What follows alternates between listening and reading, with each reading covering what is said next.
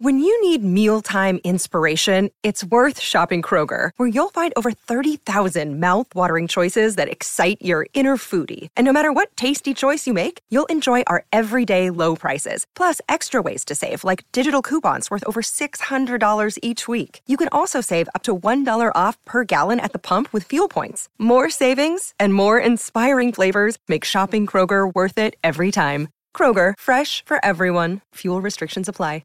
This is the New England Patriots news feed on CLNS Radio. Today is Wednesday, November 9th, 2016. I'm Michael Longi, reporting for CLNS Radio, the leading online provider of audio and video coverage of Boston sports.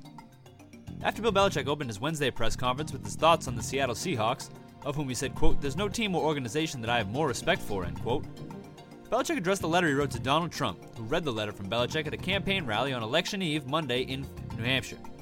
Belichick said, quote, "I've received a number of inquiries relative to a note that I wrote Donald on Monday. Our friendship goes back many years. I think anybody that has spent more than 5 minutes with me knows I'm not a political person. My comments are not politically motivated. The friendship and loyalty to Donald is." A couple of weeks ago, we had Secretary of State Kerry in our locker room. He's another good friend of mine. I can't imagine two people with more different political views than those two, but to me, friendship and loyalty is just that. It's not about political or religious views. I write hundreds of letters and notes every month. It doesn't mean I agree with every single thing that every person thinks about politics or religion or other subjects. But I have multiple friendships that are important to me, and that's what that was about. So it's not about politics, it's about football. We have a huge game this week against a great football team, a great organization, and that's where it all is going forward. On to Seattle, end quote. Belichick then went on to shut down any remaining questions about Trump, responding simply with a one-word answer, quote, "Seattle."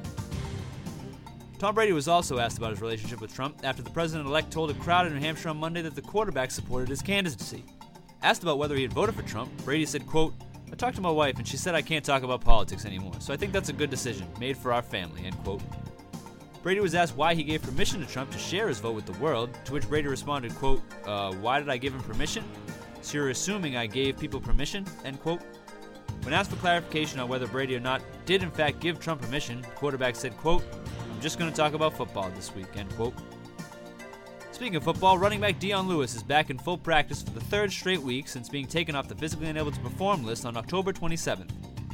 Lewis's 21-day window to be activated is closing fast, and he needs to be activated by next Thursday in order to be eligible to play this season.